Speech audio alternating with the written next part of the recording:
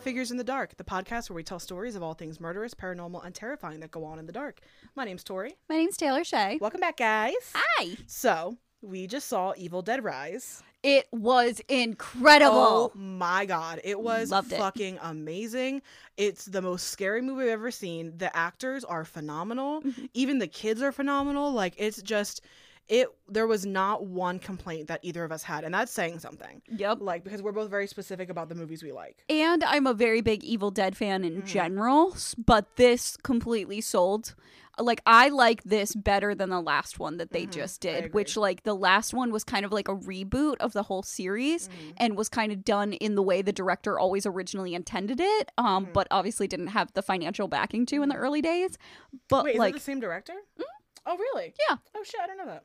So it was awesome. Absolutely Amazing. incredible. Loved it. Would absolutely run out and see it all over again. Yeah, I totally would. It was so fucking good. And the only thing that I wish is that there was a specific clip that happens in there when, like, she first gets possessed and she says, like, a line, and I wish I would have not seen it on TikTok first. I feel like it would have been a lot more like if I would have seen it, like, in person live. But even seeing in person live, I was like, yo, like, there were multiple times where we're both like, what are you doing? What are you doing? What are you doing? What are you doing? Like, we were freaking out. The only ones in the theater, because we went at like 3 p.m. on a Monday afternoon. So we had the whole theater to ourselves, which was awesome. We put our feet up and we screamed at the TV screen the entire time. Yep, and it was nice because I was able to go on my phone and play a game if I got, like, a little overwhelmed, which I kind of did. Cause, like, which you did watch half of the movie through your hands. Yeah, so, like, I was telling Tay, like, when you put all your hands, your little fingies together, if you don't press them together, you put them together, you put them up to your face, you can still kind of see through your little fingies. So I watched majority of the movie like that because it was the actor who played Ellie, the mom. I think her name was something Sutherland. Yeah. Anna Sutherland? Alyssa? I think it was Alyssa. Alyssa Sutherland. Let me look her up real quick. But she was fucking phenomenal.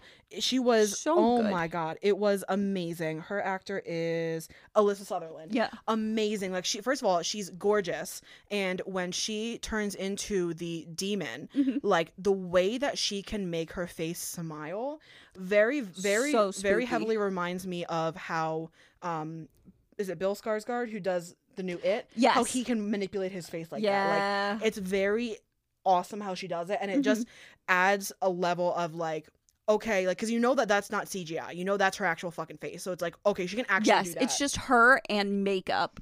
And I literally said to you, I'm like, I want to be that for Halloween. Yes. And it is amazing. Like, it's just...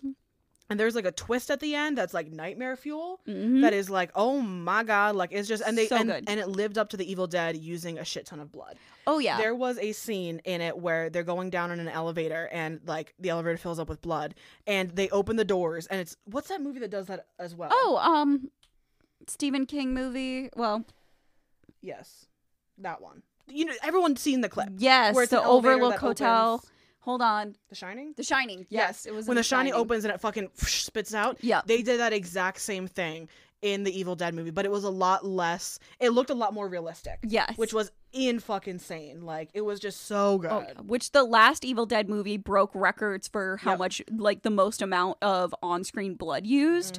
This one I feel like is probably right there with it. Yep, if not surpassing it, because it was just amazing. There was a wood chipper at the end. I'm not gonna spoil it, but there's a wood chipper and it's just like, oh my God. Anyway, it was incredible. And I really liked it too because the first, like, scene of the movie is not related technically at all to the main storyline, but then at the very end, after the two, like, main characters like get out of it, they loop back around and show how, like, that other person got quote unquote infected by that demon, and it leaves it open for so many sequels. So many sequels. I'm so excited because, like, I hope to God they continue this, because I was telling Tay, like, and as much as I love the Saw movies, the Saw franchise, this is surpassed. It's the Evil Dead's franchise so much is now my favorite. My favorite franchise in horror, Love which it. is amazing. Love it so much. And now I'm going to bring you right into a whole different energy. So I'm going to preface and to warn. So because this takes place in Brazil, there's going to be a lot of pronunciations that I'm probably going to get wrong. So please don't yell at me. I'm trying my best. Don't yell at me, please. I'm trying my really best. Okay, but I'm ready for this. So today we're going to talk about the very tragic murder of a rising star, Daniella Perez. Okay. So on the night of December 28th, 1992, in Barra de Jutuca Beach, a district of Rio de Janeiro, a grandfather was driving his grandkids back to their home after taking them to see a movie. So although he didn't live in the area and was visiting and staying with his daughter and grandkids, he knew the area well enough to know that seeing two parked cars, one parked directly behind the other near an empty lot, was not normal. Mm-hmm. So he brought his grandchildren back to the apartment complex and told his daughter that he felt like something odd was going on with this and was going back to try to get the license plate numbers. She attempted to encourage him to not do that for his own safety and said that she would just tell her building manager about it, but he went anyways. So it took him about 2 tries, having to drive back around in different directions to get both cars' license plate numbers. But he did, and as he attempted to drive back again, after giving the plate numbers over to the building manager, one of the cars was gone. So he went home, but this occurrence still didn't sit right with any of them, and the building manager called the local police. So in this area, folks are encouraged to call the police in any case with any suspicious behavior that they come across, just in case due to the crime in the area. Okay. Was it like a high crime area? Somewhat. Okay. So police went to check out the scene, and in this empty lot, they found an abandoned car and some ways away the brutalized body of a young woman. Jesus. So they had found the very recently reported missing Daniella Perez. So Daniella had been reported missing after she never returned home that night, after she had promised coworkers, friends, and her husband that her plans after shooting would be to go straight to pay off the new car she had been driving that day and then go straight home. Her close circle was very concerned about her doing this because she was carrying around about $6,000 in cash on her person, and due to this, when she didn't come home, her family feared that she had been robbed or worse, kidnapped for ransom. Because unfortunately, in this country, that is a thing. So that was their immediate fear, was that potentially that had happened.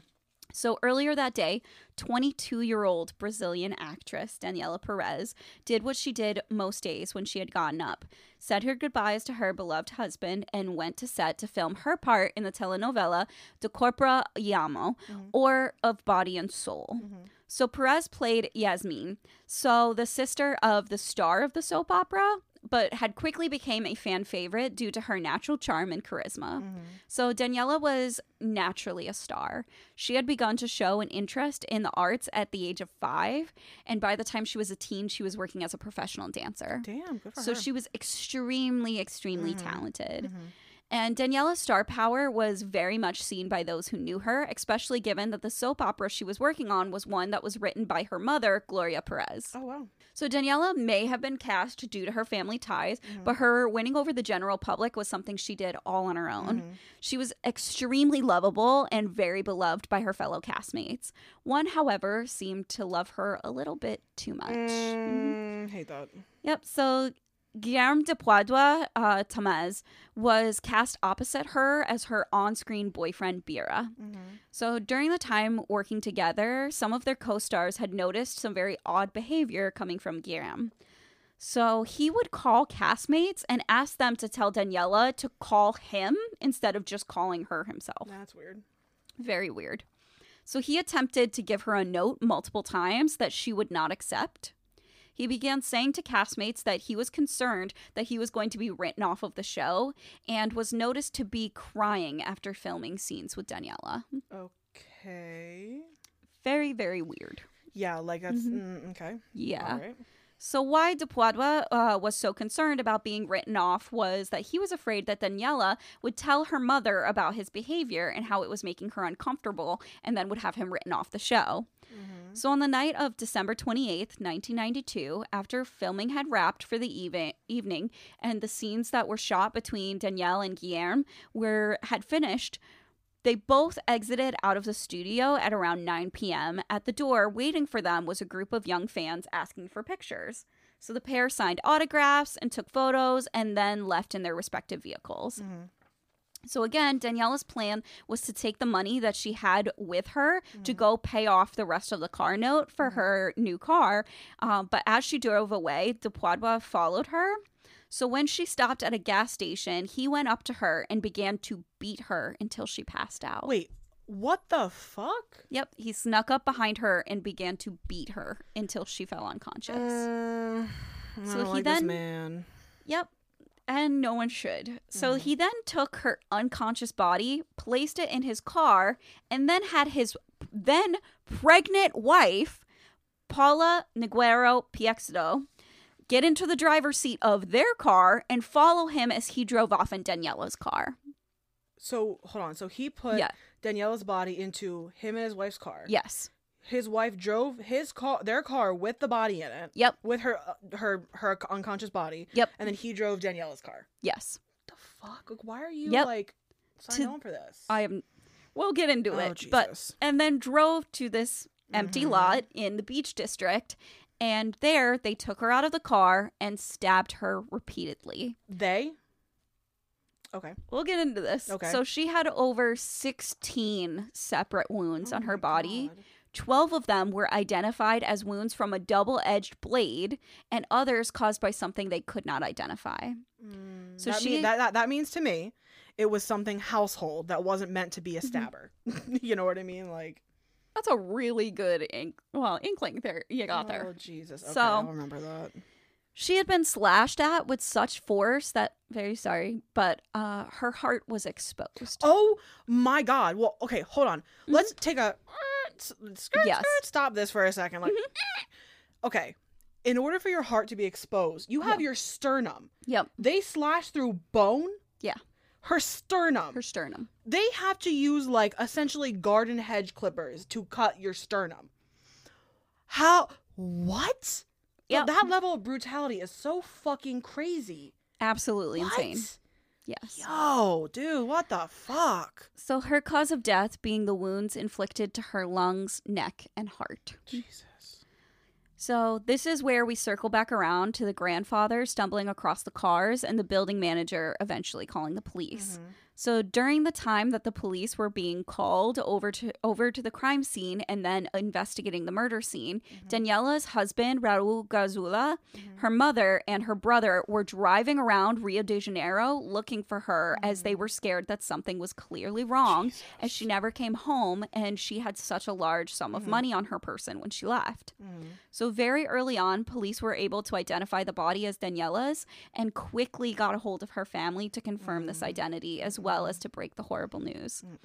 So her brother in particular was so devastated that when he first saw the body, he was convinced that it was not his sister and kept telling his family and the officers present that it wasn't her. Jesus, that's not shocking. Like, no. Fuck, dude. He literally, like, because I watched part of the documentary for this, and he literally sat there, like, crying, and he was so convinced. Like, he literally says it even to this day. Like, when he looked at her, it didn't look like her. Jesus. So he just kept crying and screaming at everyone there that it's not her, it's not her. Jesus fucking Christ, dude. So very shortly after the murder, the family began making the funeral arrangements and reaching out to all of her friends and coworkers to break the shocking news. So everyone loved Daniella, so the support and sympathy for the family was a huge outpouring, and so many people were coming to them and offering condolences. And one of those people who came to the family, and in particular Raul, the very next day to show support was Guillermo de Puadua. That doesn't fucking shock me in the slightest. He's inserting himself into this to be like, oh my God, I'm totally sorry. Like, even though you're the one who fucking did it, you bitch. Yep. So not only did he attempt to shake his hand and express how bereaved he was, but he attended her funeral. Of course he did. Yeah. Of course. Yes. So unbeknownst to Raul, police had already begun to suspect Puadua of the murder. So before the funeral, they had brought her mother, Gloria, down to the station and told her that they had ran the license plate numbers that one of the witnesses had given to them. And although there was a letter that was off, Guillermo did drive a vehicle that was the same make, model, and color and had nearly an identical license plate number to the one that was given to them by the witness. Of course. Of course. So the police informed her that they believed him to be a very strong suspect, but advised her to not do anything to let him catch on to this so that they would still have the opportunity to catch him. Wait, sorry. So her being who, sorry? Her mother. Okay, so gotcha, literally told her mother straight up, we think this guy did it, but don't do anything to it makes sense. It cast suspicion. Because they need evidence to be able to arrest him and to, Exactly. So, although this ruined Gloria to have to be calm and polite to her daughter's killer, she did just that at the funeral to make sure that her baby could get justice. Good. So, she literally had to sit here and watch this asshole shake her son-in-law's hand and try to, like, cry in front of her and tell all of them how upset he was by her death, knowing what she knew, which was that more than likely this was the asshole that killed her daughter. Christ, I hate that shit, dude. Ugh. Her mom is a strong woman. Oh, 100%, definitely. But I Couldn't be me. didn't put it in here, but in the documentary, they told about, because it wasn't until after he had already left and the funeral was mostly over, that finally they broke the news to Raul. It took 5 separate people to hold him down because he was so furious, so angry, and so upset, and was ready to, like, leave the funeral to go find him. Oh, and no, I would harm be him. too. I would be too. Because Yeah. how dare you kill my wife And then come and shake my fucking hand. Have the audacity to come in and act as if you're grieving her when you're the one who's the reason that we're all grieving her. Exactly. Like, how fucking dare you? Yeah, so it literally took 5 people to hold him back. I don't blame him. I'd be the same fucking way. No, and they even, like, some of the people who did, like, help hold him back when they were interviewed, they were like, it was superhuman. Like, he was so strong. They were like, I literally had a hold of an entire leg, and I still thought he was going to get me off. And I'm like, that's insanely, like, I can't imagine how it must have felt for those individuals to try to, like, hold him back in this situation. Because that's pure emotion manifesting as strength. That's exactly. all that is. And, like, because they all understood the necessity of why the police were doing this. So after the funeral, police were finally able to get Depoidwa to agree to come down to the station for an interview. And while there, they noted that he had several scratches all over him. Of course he did. So after some pressing, he finally did confess, and he told police that he had killed her because Daniella was demanding that he have an affair with her, and that because he loved his wife so much, he refused, but that Perez continued to harass him until he snapped and killed her in the heat of an argument. Pause. First of all, you were literally worried that you're going to be written off because you were making her uncomfortable. So when the fuck did that turn into, oh yeah, she was trying to have an affair with me, and I love my pregnant wife so much that I made my pregnant wife drive her unconscious body in her car. What the fuck, dog? Hello? Well, he confessed. He, at this point, he had said nothing about his wife being a part of it. Yes, true. So he confessed as if this was a singular act and tried to entirely blame the victim. And course, be like, as always. I'm such a good husband. I'd never cheat on my pregnant wife. But I I just killed a woman. Like, the fuck? What the fuck? Hello? How does that make you a good dude? Or how do you think that you're a good guy? He's not. He's making shit up as he goes, bro. Oh, yeah. So immediately after confessing, he kept asking the officers if he could call his wife. So the officers eventually agreed, but continued to listen into the phone call and immediately became suspicious when, after the run-of-the-mill I love yous and things like that, Depoidwa continuously kept consoling his wife and repeatedly told her, I'm taking care of everything, or I've got everything taken care of. So this raised red flags for the investigator, and he began to suspect that perhaps Guillermo was not telling the whole story and started to think that Paula was far more involved in this than Guillermo was trying to let investigators believe. So due to this, police brought in Paula for questioning, and at first she denied any part in the homicide and just kept claiming that she didn't know anything about the murder. Officers, however, were unconvinced and continued to interrogate her until eventually she did finally let it slip that she not only drove the vehicle with Daniella unconscious in it, but that she too had stabbed her. She claims that Guillermo had used a pair of scissors and that she had used a screwdriver. You know what? I was gonna fucking say screwdriver.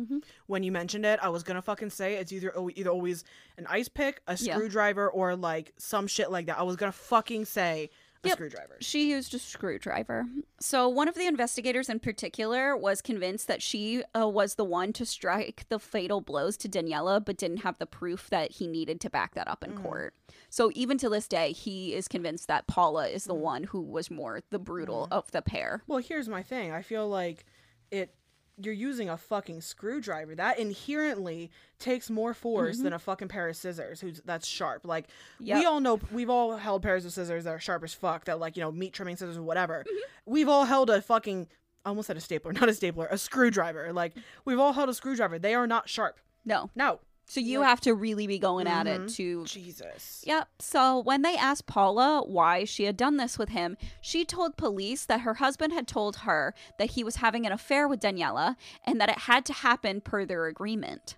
She disclosed that when they first married, they had made a pact that if he ever cheated on her, he would have to kill his mistress. Okay, what the fuck? Yep. Okay, last time I checked, and this is just me talking as someone who's been in a 4-year relationship, like, I've looked at Des in the face and said, if you ever cheat on me, I'm done with you. I'm not talking to you. Yeah. First of all, why would you want to stay with someone who did that? Yep. And also, why would you want to stay with someone who's willing to kill somebody? Why? Well, also, why would you want someone to kill someone? Exactly. Why wouldn't you just say, like, if you ever cheat on me, we're done, and I'm taking more than half. I'm taking all your fucking money, what bitch. What the fuck, dog? Like, I'd probably have that clause. Like, yeah. To be honest, be like, yeah, no. Like, I can't remember, like, the full weight of it, but I think in, like, Justin Timberlake and Jessica Biel's marriage that there is a cheating clause that if he ever cheats on her, he has to pay her, like, $1 million something dollars or whatever. Like, can understand. But that makes sense. That makes sense to me. To be like, you have to kill your mistress. Be like, I would first be like, you have to cut off your junk before I'd be like, kill the other person. Exactly. What the fuck, dude? Yep. So she told them that he knew what he had to do, and that is why Daniella had to die. But they weren't in an affair. They weren't. Okay. Yeah, we'll talk more about that. All right. Sure, I guess. Yeah. Sure. Sure, Jan. Sure, Jan. Sure, Jan. Sure, Jan. Insert Brady Bunch meme here. Thanks. Hello. Yeah. This couple is fucked. Oh, yeah. So due to Daniella being a huge public figure, the media coverage for this case, not only for her murder, but also the circus that would come after, completely boomed. So the coverage for all of this actually eclipsed that of the impeachment and then resignation of then President Fernando Collor de Mello for his involvement in a corruption scandal that happened in the same days as her murder and funeral. Wow. I mean, honestly, it doesn't shock me the slightest. Like, how many times do we hear of shit? Like, that doesn't shock me at all. No. But, like, in the country Brazil, literally a murder of a telenovela star by her co-star because his wife told him to is what was, like, all over the place. And literally their fucking president was caught in a corruption scandal and then was impeached and resigned. And Ridiculous. They're like, who cares? President who? President who? There's a murder. Yeah, right? Like, what the fuck, dude? Yeah. It doesn't shock me, but still, like, what the fuck? Yeah, but, like, Daniella was that beloved by the public. Like, she was even called, I think it was, like, Brazil's sweetheart before she died. That doesn't shock me. Yeah, like, that's how popular she was on this soap opera. So when I say that there was a circus that came after, I wasn't lying. So the majority of this was nearly entirely caused by the murderous couple themselves. Of course. Because sometimes usually it's the media, like, making shit up. No, it was them. Just them as people. They're the ones stirring this up. Of course. Which we'll talk more about. Literally, this whole thing was manufactured from the beginning. But after Guillermo's arrest, he gave many interviews to the press while in jail, and in all of them, he directly blamed Daniella for her murder about this ridiculous story about Daniella trying to force him to have an affair. Okay. And during all of these, he expressed no remorse for the murder whatsoever and was even quoted as saying to a coworker, "I ruined my life." Oh, you ruined your life? You ruined your life. Yeah. Sorry, last time I checked, there's a dead 21-year-old? 22. Dead 22-year-old. Yeah. How old was he? He was only like 23. Sorry, last time I checked, there's a dead 21-year-old, 22-year-old. You ruined your life? Maybe. You shouldn't have murdered her. Maybe you shouldn't have murdered her, and then you wouldn't have ruined your life, and also ended hers. So yeah, that's literally how the coworker felt too. Because at first he like went there to talk to him, being like thinking this could not be possible, and then after hearing him literally say, "I ruined my life," he was like, "Fuck you! Not only did you do it, but how dare you have like you're sitting here crying about yourself. There is a dead. Our coworker, our friend is dead. You killed her, and you're crying for you." Yep, sounds about right. Yep. Fucking asshole. Fucking piece of shit. So, originally, Guillermo tried to convince police that he and he alone had committed the murder. However, once they went to trial, that completely changed. So, one story he told was that he and Daniella were having an affair and that Paula had become extremely jealous and had killed her on her own, and he had never wanted this to happen. So at first he was trying to protect his wife and be like, I did it. And then the second they went to trial, he was like, it's all her fault. I didn't do anything. I didn't even want this to happen. It was that pregnant bitch's fault. She's a jealous, crazy person. She was jealous about how we had to have on-screen love scenes. Like, he literally even then told another story where he admitted that they never had an affair and that Paula was just jealous of how the pair would have on-screen love scenes. Maybe. Here's an idea. Don't marry an actor if you don't want to see him kiss somebody else. Also, maybe tell the fucking truth, you fucking piece of shit. The only reason she came here for this murder was because you told her you guys were having an affair. There was no affair. Hello? You lied to her and goaded her into it. And because she's a crazy psychopath, too, because you're both a bunch of psychos, you both did this together. You lied to her to get her to commit murder.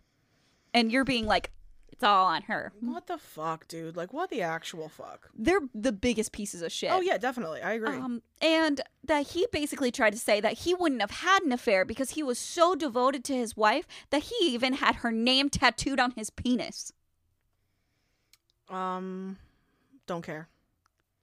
I don't need to know about your dick, bro. No one needs to know about your dirty dick.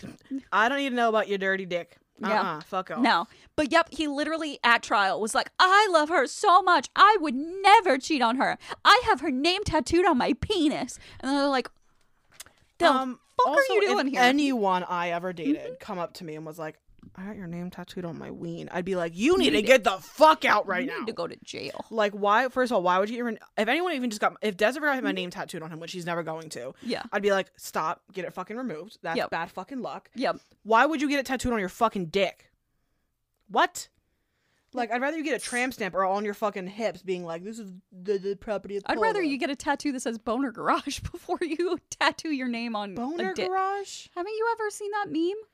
Yeah, but that's for someone who's receiving. Yes, but I would rather someone have a tattoo that stupid the no regrets, dude. I'd rather have to look at that forever than know someone was like, oh yeah, I love you so much I did this. Yeah, you're right. You can fuck right off. I get that. So this tattoo was confirmed, and Paula also had Guillermo's name tattooed on her upper thigh. So, also at trial, coworkers and friends were interviewed about the kind of relationship that the married couple had, and many people confirmed that their relationship could best be described as obsessive and possessive. Sounds about right. Yeah. Considering she wanted him to kill someone if he ever cheated on her. Sounds about fucking right. Instead of just be like, y'all are gonna break up. Be like, no, you have to murder your mistress. Be like, that's not the reasonable reaction. Like, I'm getting the fuck out of here. Bye-bye. Yeah, like, I was having this kind of conversation with someone else the other day when it came to, like, did you ever see that video that went viral on TikTok a little while ago about those two girls who were accused of, like, bullying another woman at a baseball game where she was filming herself? No.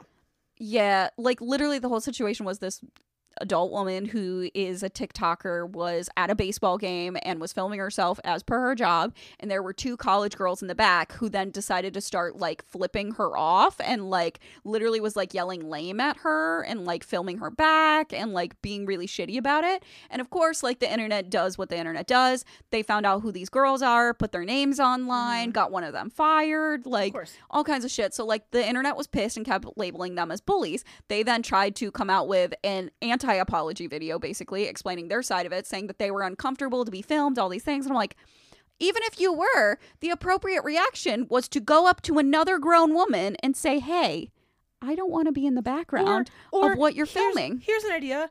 I'd go up to her and be like, hey, I'm a little uncomfortable. I'm going to get out of here for a second. Like, do you mind? Like, can you, like, come find me? Or, like, or I'm just going to leave. Can you finish up? Or, like, could you move farther down? Yeah, like, it's not. Film somewhere else. And I'm sure she would have been fine with that. Exactly. That's the normal, appropriate response. Like, I do think that the internet was a little too wild on, like, getting these girls, like, fired and things like that.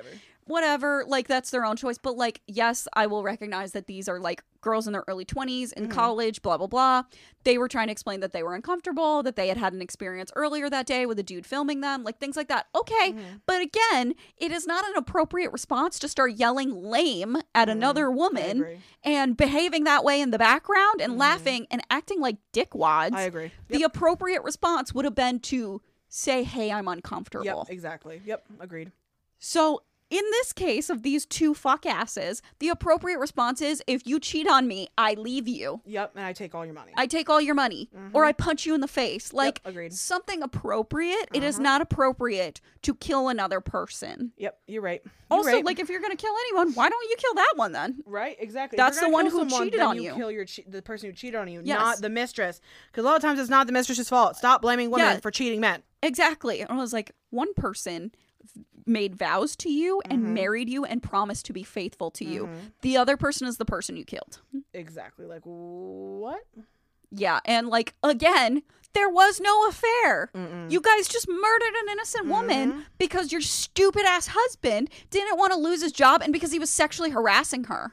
Like, Jesus fucking Christ. Are you kidding me?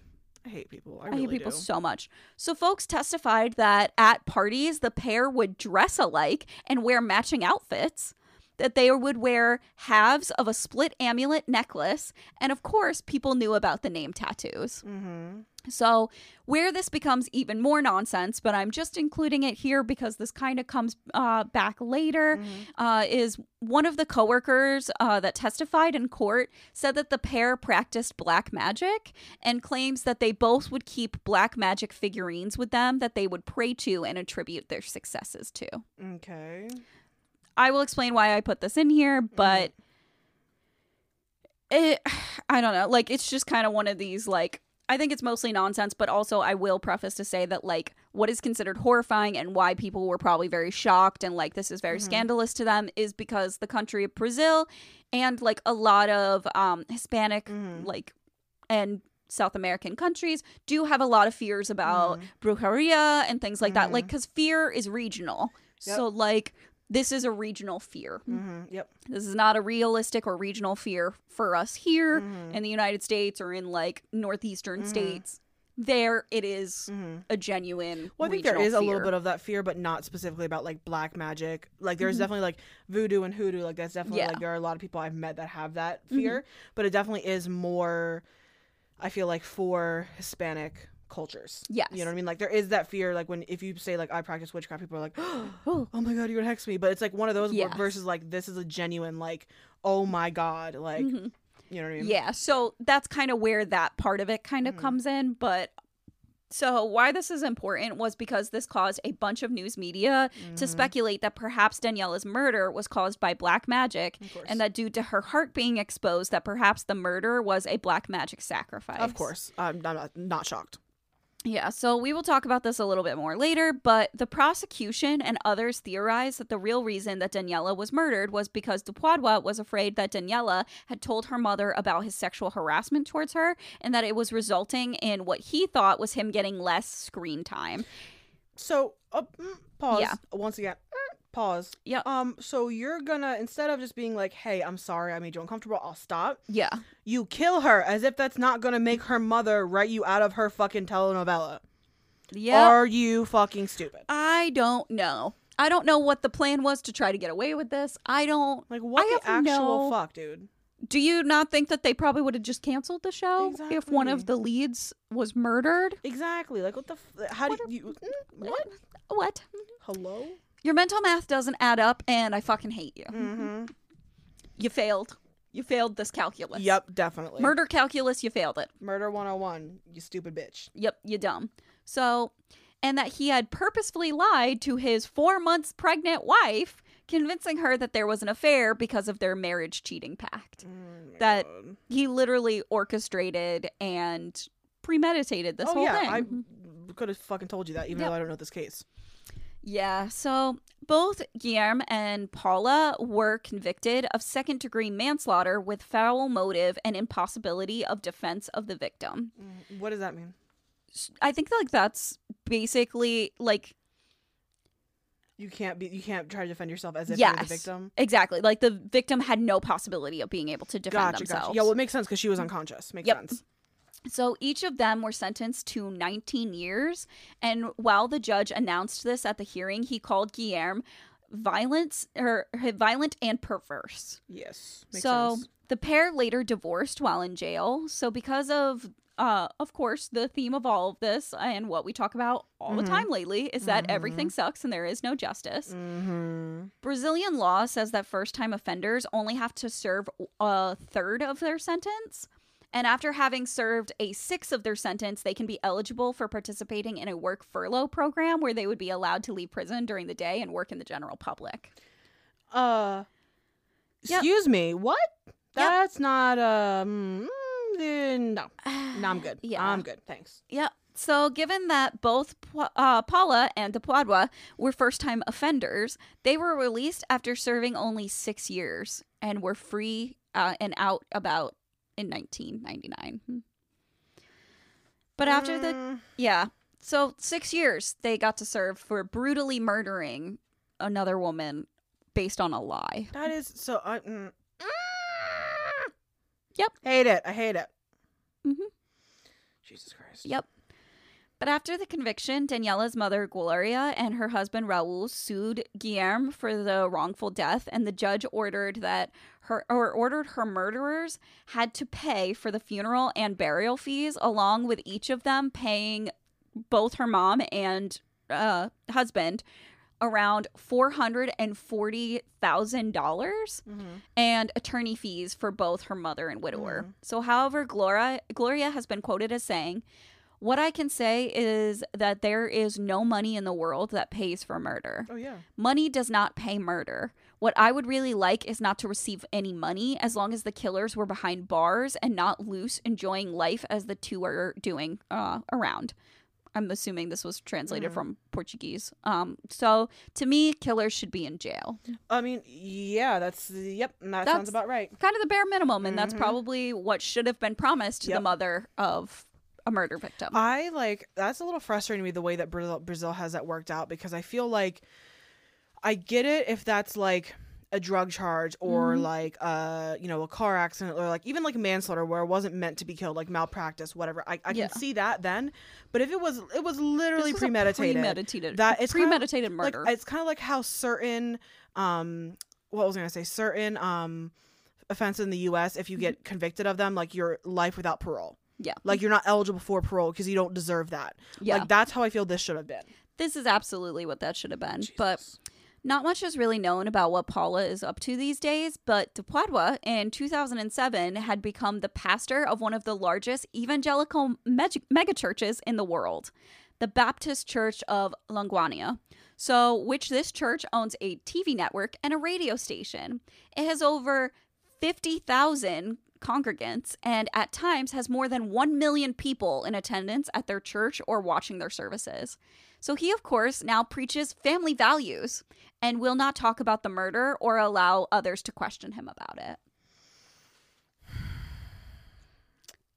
So this man, who apparently potentially practiced black magic, murdered a woman because she wouldn't fuck him and because he was getting less screen time, murdered her, went to prison for only 6 years, and is now a family values evangelical pastor. I don't have any words to say. First of all, this is just me. Maybe this is just me. Yeah. But why would you want to hire a murderer? A. B. Why would you want to hire a murderer at a church? What the fuck? And this is why organized religion is fucked up. And where does a man get off literally trying to claim that he wasn't a murderer in open court because he had his wife's name tattooed on his penis, gets to preach about family values? I don't know about you, but like my favorite family value is tattooing my fucking wife's name on my dick. Like, I don't know. Bro. I don't know what says family values more than murdering with your spouse. Because you wanted couples who murder together stay together. Apparently not, though. No, they divorced. But also, isn't divorce like heavily frowned upon in like evangelical shit? Like, why? Yeah. So not only do they hire a murderer, they also hired a divorced man. A divorced murderer who has a tattoo on his dick. Yep, a penis tattoo. And literally, wanted to fuck someone who did not want to fuck him so badly that he lied to get to murder her. You know, men don't deserve rights. No.